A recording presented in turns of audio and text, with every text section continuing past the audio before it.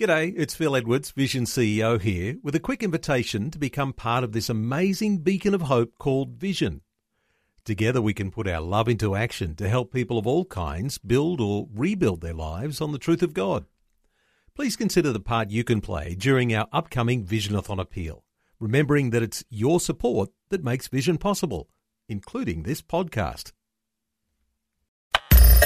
Audio on demand from Vision Christian Media. Jesus said, "If you hold to my teachings, you are really my disciples. Then you will know the truth, and the truth will set you free." Whenever we get on an airline, we are greeted by a steward or a stewardess. Have you ever thought about those words, where they come from and what they mean? As the flight takes off, very soon the steward will be coming around to serve meals or snacks or refreshments or whatever. Now, of course, a steward cannot just hold back on those things, because they do not own them. They're just administering that which has been entrusted to them on behalf of the airline. In a similar way, the Bible says that we are stewards in this life. God has entrusted many things to us, such as resources, gifts, talents, abilities, even our time, the Bible says, is something which has been entrusted to us. I wonder if you see your life as being a steward of that which God has entrusted to you.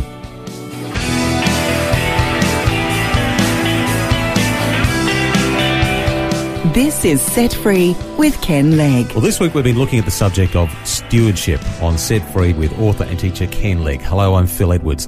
Now, Paul asked the question, what do you have that you did not receive? And when you think about it, everything we have is really not ours. We've been entrusted as the administrator on God's behalf. And we've considered some of these things this week, the things that we have that aren't really ours, but they're God's, our gifts, our finances, our bodies. Ken, is there anything else that we've missed? Well, of course, everything really that we have, we've received from God, as you've said. But another thing that I'm conscious of is time.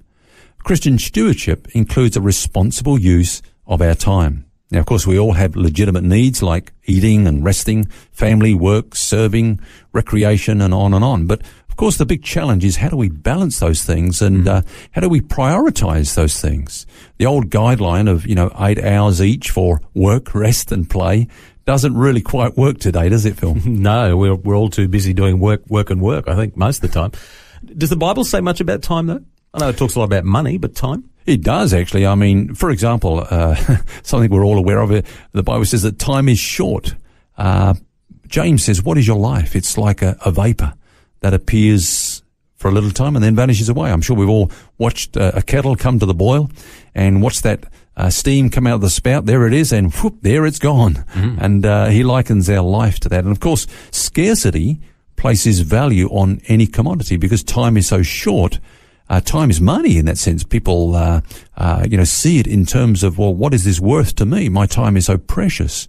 Another thing the Bible says is that time is uncertain. Now, there's a general principle. I think we read it in the Psalms that, 70 years is an average lifespan according to that Psalm. Yeah. But that's not a promise, of course. It's a principle. And so the Bible says, don't boast about tomorrow. Don't presume upon tomorrow because, we can only be sure of today. And in the light of that Psalm actually goes on to exhort us to teach us to number our days so that we might apply our hearts to wisdom. We might be good administrators and stewards of the time that has been given to us. We all like to think that we're above that, though, don't we? But really, you just don't know when your number's going to be up. It could happen at any time. And we have a funny sort of an attitude toward time these days. I think if you looked compared to, say, even 10 years ago, certainly 50 or 100 years ago, these days we have all these time-saving devices with instant food. We can jump on a plane and go from A to B. You can pick up the phone, get on the internet, email, all of that sort of stuff. But it seems in the midst of that, we still don't have time for leisure. We seem to be more stressed.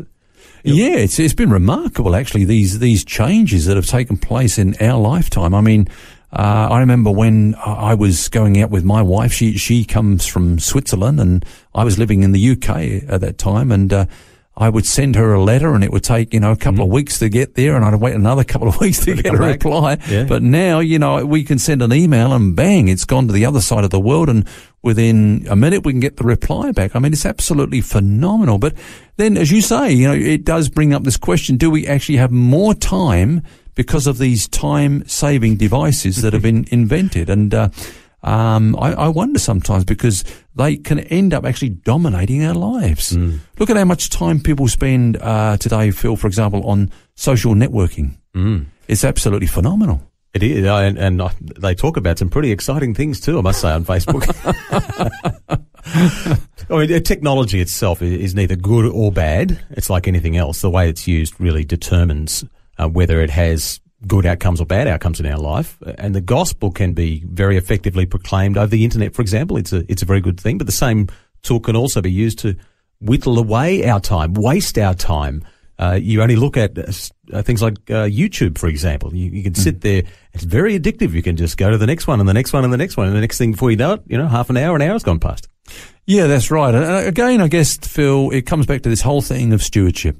God has entrusted certain things to us, and He's left us with the responsibility of how we're going to administer these things. And you've rightly said some of these things can be used in a very powerful way for the kingdom of God. And in fact, a lot of these things are neither good nor bad. They're neutral, and it's our use of them that determines whether they become good or bad to us. I mean, we're living in days, exciting days, in fact, when the gospel is being taken to nations where previously we couldn't get in, but now we can because of some of these modern means of technology. You take, for example, satellite TV.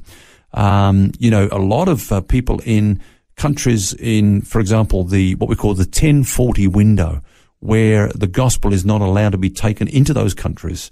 It can be beamed in by a satellite TV, and the people can actually sit in their homes in nations where the gospel is forbidden to go and hear the gospel of Jesus Christ. So people that spend their time in technology developing and pursuing these things are actually being good stewards of their time, because we're able to achieve far much more than we could without them. Technology can make us pretty lazy at the same time, though, in a lot of respects, and lazy toward God, I would think, toward the disciplines that we should have of studying His Word and prayer, spending time seeking after Him, when it's all too easy to sit on the couch and watch the television or do something else and be distracted. Yeah, I remember I was speaking at a conference once, and I was talking about addiction. Went through the normal ones like drugs and drink and sex and pornography and gambling and so on.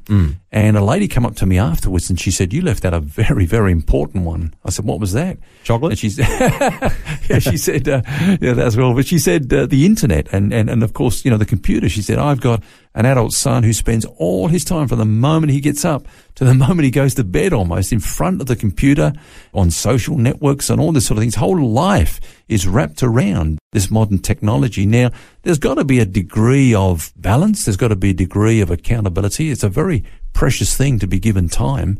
But, the days can turn into weeks, and the weeks into months, and the months into years. And before we realize it, we've spent our whole life in front of the computer doing what? And really it comes down to our hearts, like many things. We talked this week about a legalistic attitude towards giving, giving in order to get back.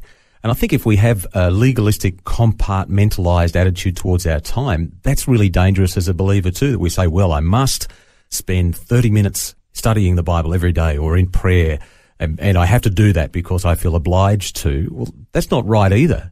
But if our heart is in the right place, naturally out of that will flow a desire to spend time with God and in His Word, and the natural consequence of that is we spend less time doing all this other stuff. Yeah, I think that's a very important balance that you brought into this conversation, Phil, because the other danger is that we can actually work out the Holy Spirit, or do Him out of a job, because we're so rigid and so set in timekeeping ways that there's no room for the ministry of the Holy Spirit. Somebody once said that much of the ministry of Jesus was done by interruption. It wasn't actually missions that He'd planned or works that He'd planned, but He was on His way to do something or go somewhere. And He was confronted by a need that was unscheduled that day, and yet He responded to it by faith, because as we said earlier on in the week, He always did what His Father was doing, and he was quick to recognize what his father was doing in those situations and the opportunities that were being brought to him, and he responded to those with positive action. And you made a key phrase before, and that is, let's redeem the time. That's our challenge today.